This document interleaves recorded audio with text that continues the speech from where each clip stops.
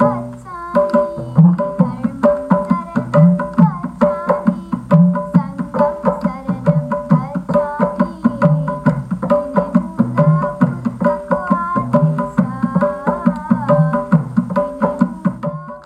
welcome to Vermont Untapped, a podcast from the Vermont Folklife Center that explores the state through the voices of its own residents. I'm Mary Wesley.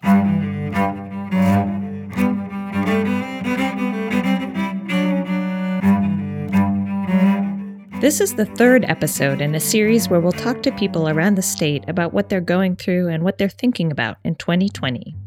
In this episode, we'll meet some traditional artists who are continuing to practice and create throughout the pandemic. The artists you'll meet in this show are part of the latest cohort of the Vermont Folklife Center's Traditional Arts Apprenticeship Program. We call it VTAP for short. Now in its 28th year, we established VTAP to support the vitality of Vermont's living cultural heritage. Traditional arts are often perceived as primarily or even exclusively tied to the past, but we see them as living practices, constantly evolving and changing to meet the unfolding needs of the people who care about them. Traditional art draws on the past, but is continually refined and shaped by the needs and perspectives of the present. At the top of the show, you heard Gopal Nirula and his daughter Isika. Isika was singing a traditional Nepali song while Gopal played tabla, a double hand drum. Gopal and Isika are one of the 18 pairs of master artists and apprentices who were accepted into VTAP this year. Today you'll hear from 3 different pairs. Gopal and Isika studying Nepali music in Essex Junction, Kate and Jude in Marshfield practicing traditional French-Canadian weaving, and Heather and Wolf learning stone carving in Barrie. By providing assistance to a community-acknowledged master of a traditional form and one or more apprentices, VTAP works to establish relationships that foster direct, interpersonal, and often intergenerational learning. The goal is to support the continuation, sustainability, and ongoing relevance of traditional practices in the state. The program focuses on activities rooted in the shared identity of the communities that practice them. That identity might be cultural, regional, tribal, ethnic, occupational, any of the deep connections that define who we are in relation to one another. Traditional forms supported by the program over the years have included Abenaki basketry and dance, Yankee and Franco-American fiddling, Somali Banto instrument making, memorial stone carving in Barrie, Japanese ikebana, Congolese dance, and Tibetan Dranyan performance, among hundreds of others. VTAP is supported by the National Endowment for the Arts and donors around the state. Of course, we've all been thrown a major curveball, or several, in 2020. And when we opened up the application process this summer, I'll admit we were a little concerned about whether or not people would have space to continue practicing their art forms amidst the challenges of the pandemic, or find ways to safely work and learn together. We shouldn't have worried. If traditional arts are a way to make meaning in the world and stay connected within community, this might be the time that we need them the most. We don't have space in this episode to present all 15 projects that VTAP is supporting this year. So today we're starting with just 3. Let's begin by properly meeting Gopal and Isika. Of course, we're doing all our fieldwork and site visits remotely this year, so these recordings were made in Zoom. My name is Gopal Nirula. I was born in Bhutan, BHUTA, Bhutan. It is one of the smallest Asian country. And then when I was like 8 years old, I left Bhutan with my parents because of the cruel government. And then I stay in Nepal for like 22 years as a refugee. And in 2014, in November 2014, I came to United States, especially in the Vermont. And then like I love music. I used to play different kind of musical instrument when I was in Nepal, like tabla, piano, flute. And then, yeah, I'm very much interested in music. And then, yeah, for my children, I think that I can help them. I can help them to grow their like music or stuff like that. When I was in Nepal, when I was in refugee camp, um, we didn't have any kind of like net and internet. But when I went to different parts of Nepal, I used to be the teacher in Nepal. I used to teach English, and then from YouTube and from some of the social media. I learn like flute and tabla, and then I didn't have any teacher for music for me especially. I learned myself because of my interest. And then I do play tabla. It's a two drums. I think you are familiar with that. And then I play flute from mouth and nose also. I really like Nepali music for a lot of reasons, and I really like playing so much instruments because one day I wanna go on stage and play those instruments, and I really enjoy I really enjoy singing and like dancing. I love dancing, and I really want to practice the harmonium because I feel like practicing the harmonium could make you like get even better at music and stuff. So, um, I really enjoy playing the tabla and I really enjoy dancing. I sing a lot of songs as well, but I have never sang a song in the stage, and I'm trying to practice. Maybe after this pandemic, I might go to a stage and sing, and maybe by then I might learn the harmonium. We know it's around more than 90,000 Bhutanese Nepali people are in United States. Though most of them were born in Bhutan, but we live most of our life in Nepal. And then we always think about Nepal. We don't think about Bhutan. We don't like to go back to Bhutan again. But we will every people will go to Nepal and visit there. And the music that we play is related with the Nepali culture. For those who may not be familiar with the resettled Bhutanese Nepali refugee communities in Vermont, families like Gopal's have undergone a harrowing series of displacements on their journey to New England. Starting generations ago, people from various ethnic groups in eastern Nepal settled in southern Bhutan. After being targeted by Bhutanese nationalist campaigns against ethnic pluralism, these culturally Nepali groups were forced to flee to refugee camps located in Nepal starting in the 1990s, where they lived for decades. In recent years, many Bhutanese Nepali refugees were resettled in the United States, including in Vermont, where they're creating new lives for themselves and future generations. I helped my daughter to learn some of the music, and we are in the land of freedom. We don't have any Nepali books and Nepali teachers in the United States. So just to preserve our culture, just to preserve our language, I always request my daughters to learn our culture, preserve our language. Sometimes when I was young, I would look at him playing the drums and stuff, and I would find it hard. And one day I said to my dad, I'm really interested in playing this. Could you please teach me? And he said, of course. So he kept on teaching me, and he played the flute with his nose, and we put it on Facebook, and a lot of people liked it. So I started to get more better at it. So he really teach me a lot, and I'm really happy about that. Recently, during the time of pandemic, I do Facebook live show every Saturday. Um, I add different people, different musicians from different country. Just jumping in here to say that Gopal is reaching a lot of people through his Facebook appearances. His most recent event during the Hindu festival of Tihar got 3.6 thousand views. So I think I started in April 16, I think so. Because this time most of the people stay home because of the pandemic. They don't have anything to do, and via the music, if we play some kind of music, if we invite some of the musicians from different parts of country, they can entertain themselves. So that is why I thought that idea and started the Facebook Live. And he's with my uncle, and usually I sing there, and my sister, when I sing, she learned to sing from me, which I was very proud of because I was I taught my sibling, and she's going to be like me, and I'm going to try to teach her more. It's like my dad was my teacher, and I'm my sister's teacher, and it was all because of my dad.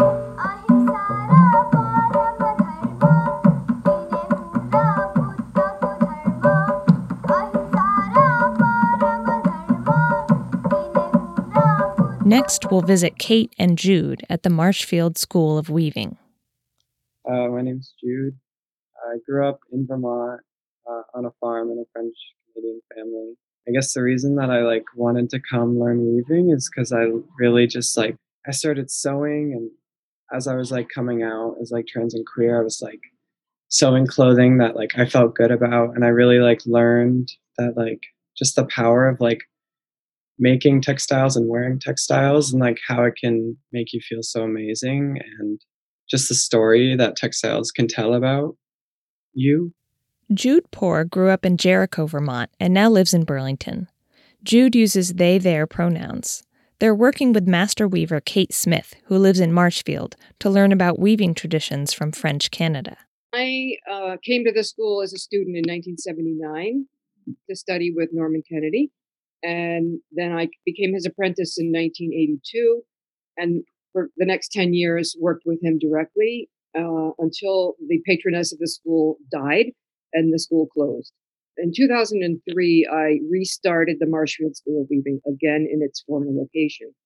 By the way, Norman Kennedy, who Kate apprenticed with, is a National Heritage Fellow. In the United States, this is the highest public recognition of excellence in the traditional arts. Born in Aberdeen, Scotland, Norman is hugely important to the continuation of Scottish and Gaelic cultural traditions. Through this apprenticeship, Jude is tapping into this lineage of learning between master artist and apprentice. So, and we've been going strong ever since then, with more and more students wanting to study this traditional textile production. So I have a partiality towards the project that Jude is working on, which is the French-Canadian heritage. And we had a deaccession auction, and Jude was able to purchase a beautiful old loom. It's very similar to the ones they would have used up in Canada. So we are in the process. We're going to restore that. So the next project will be on that. It's going to be not your traditional wool striped plaid shawl. It's going to have their voice in it. So that's exciting. It's still a developing idea. I think, I definitely really love the comfortingness of a shawl and just the way that it wraps you. And I'm not sure how yet, but I would love to do a representation of the comfortability of wearing clothing that is gender affirming, which is still developing. I'm not sure how I'll tell that story yet. We're also planning another project. Which do you want to hear about that? Yes. Yeah. This is one that I put a little more thought into. Yes. I think about it a lot, actually. Yeah.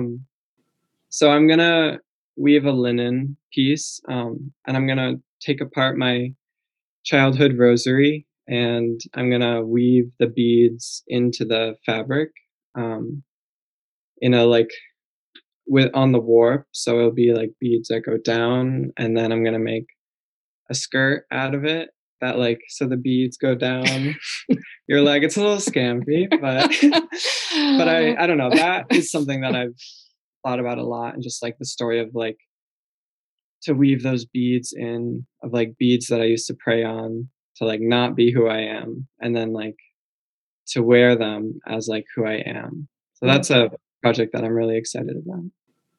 My family came down from Quebec to work in the mills. And do you know Lakeside in Burlington? The neighborhood, yes. Yeah. So that was the French miller neighborhood, and pretty much most of my family grew up there. I did not, though.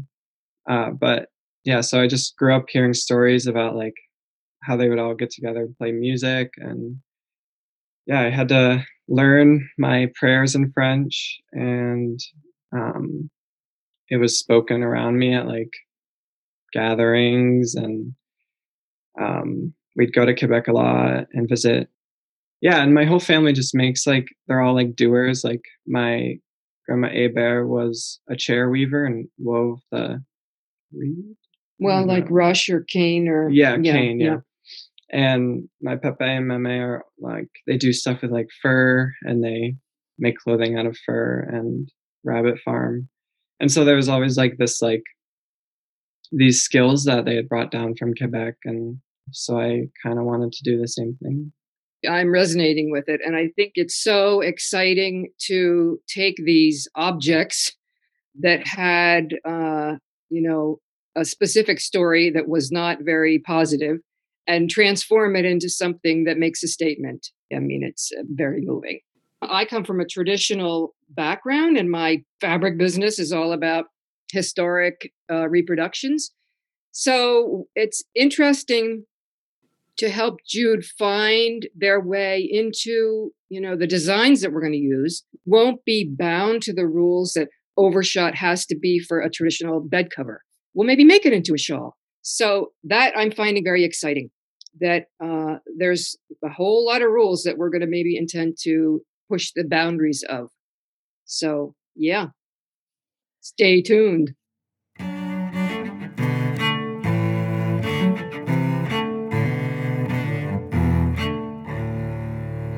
The last team we'll hear from is Heather and Wolf, who are doing their work in the granite capital of the world. Barre, Vermont is internationally known for its high-quality stone and for its long tradition of stone carving, largely established by European immigrants to the area in the 1800s. Barre granite is still used today for building stone, monuments, memorial grave markers, and more. I'm Heather Milne Ritchie. I was born and raised in Barre, Vermont. I'm a granite carver by trade and a multimedia artist, and I've been producing art in many fashions for 25, 30 years, but I've been in the memorial granite industry working professionally for 20. All right. My name is Wolf Whitney, and I am a wood carver, and also I'm now starting my apprenticeship under Heather for stone carving. I was born in Barbados, the beautiful island of Barbados. Moved to America 7 years ago, and after leaving the army, I decided art was the way I wanted to go. So I moved here to Vermont, and I'm glad I made that choice. It was a great opportunity. I met with Heather, and we just hit the ground running.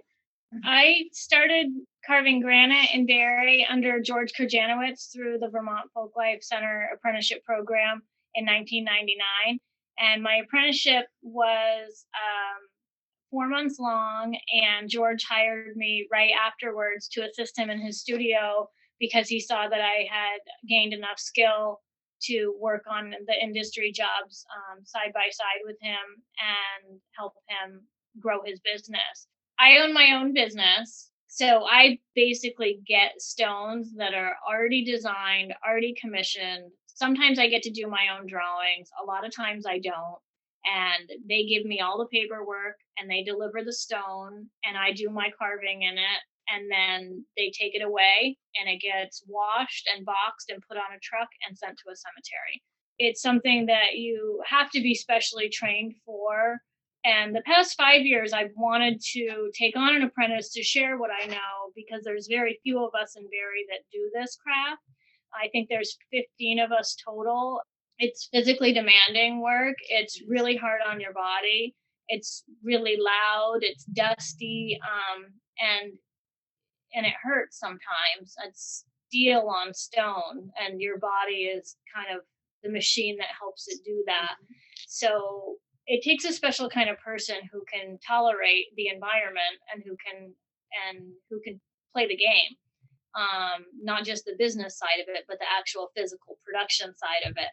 And when I met Wolf, I knew that she had the chops to put the energy into it, and I wasn't really scared of hurting her. I wasn't scared of ruining her life or her hands or her elbows. She's pretty tough, and I knew when she cold called me that it was like serious business right off the bat. Yeah. That she was really interested in a very sincere way in making a career out of this. And I found the woodworking program at the Vermont Woodworking School, which is down in Fairfax, Vermont. And I got in there and started building furniture, but I realized furniture is nice, but I wanted to do something more with wood, something more artistic. So I started to do some wood carvings and my first couple of carvings actually sold pretty well. So I was like, okay, what else can I do? I'm liking this. I like this medium, but I felt like I was missing something. I felt wood is nice, but it doesn't stand the test of time. And looking at her portfolio of work that she made, not just in wood, but in plaster and clay, like she had the eye for the reductive method of sculpture already. Yeah. I knew that was going to make my job training her so much easier because she could already see. You don't have to flip your brain. She didn't have to change the way she was thinking about making things. Most people just want to put things on, and we take things away. So I believe in destroying things. When I saw that, I was like, okay, this is really feeding the fire. This is making things just flow. So I am a practicing pagan, and within paganism, it's all about earth materials and creating from the earth. So stone just fit right in there, obviously. But within my religion, it's just a very big thing to use your hands. It's a way to honor your gods. So using your hands is seen as something that is just, you're putting a part of yourself into this piece of work, and it's an honor to do it. So with Barrie being Barrie, I mean, granite capital of the world, it's the culture here. It's so, I don't even know how to explain it. Like, I find myself at a loss for words with it, because you go downtown Barrie and everyone's just so proud of the art that is there. Even before I got into it, there was always the regard that to be a carver, to be working in the industry, if you had dust on your boots, people didn't look down on you. They actually said thank you. We send out stuff that goes to cemeteries everywhere in the United States, and we're part of a process for people that helps them heal. We play an important role in our immediate community, but we also play a large role in the community of the world at large in this circle of life thing, because none of us get out alive. I am currently working on individual projects just to get like a feel for tools and how different stones work. I started off in sandstone, and I'm working my way up through the densities of stone before I get started with granite.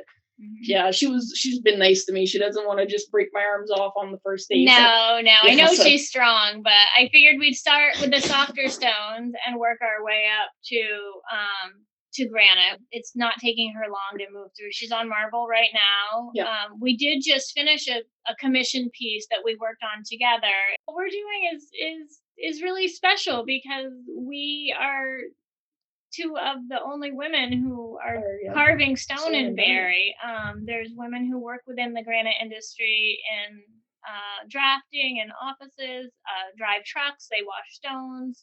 A lot of them are in the family of these little mom and pop shops, and some women are sales women, but there's no other women carvers. And so the opportunity for me to train someone, I knew I wanted to train another woman. I knew I wanted to train someone like me. I was just in the right place at the right time. Yeah. Who that we can just keep moving this forward instead of waiting for, Mr. Nice Guy to just take on his apprentice. And I mean, we have hundreds of men working in these granite sheds and no women. It's a great environment to learn in here. I'm just thankful.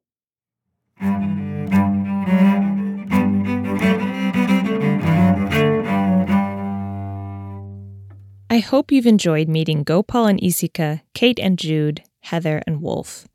Throughout the program cycle, which runs September 2020 to August 2021, VFC staff will be engaged in fieldwork to document the experiences of all the artists and apprentices involved in the Vermont Traditional Arts Apprenticeship Program during this extraordinary time.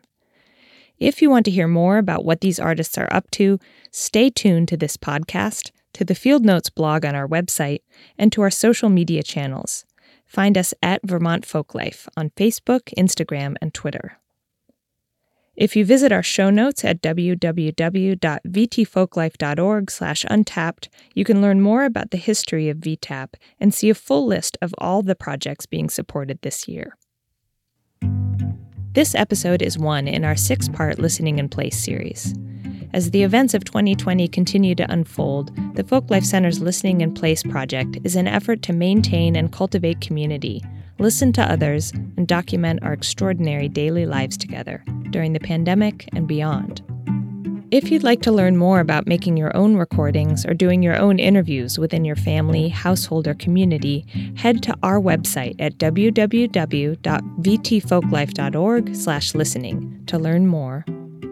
If you so choose, the recordings you make could be added to the VFC archive, allowing future Vermonters to revisit and learn from what we're going through now. This fall, we're offering several free virtual workshops via Zoom that introduce listening in place and its many activities, including one coming up on December 5th called Building Conversations for Civic Action. For more details, visit our website at www.vtfolklife.org/workshops. From all of us here at the VFC, we hope you and your families are keeping as well as can be. We'll be sharing more stories from our Listening in Place project through this podcast and also on Facebook, Instagram, and Twitter.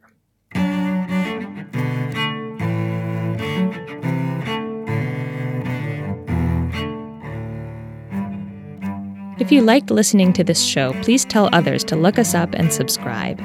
You can find Vermont Untapped on Apple Podcasts, Google Play, Stitcher, Spotify, and TuneIn Radio. Vermont Untapped is produced by me, Mary Wesley. Abra Clausen was an assistant producer on this episode. Our executive producer, who also happens to be the VFC archivist, is Andy Kolovos. The cello music in this show was recorded by Dave Hoy. Thanks for listening.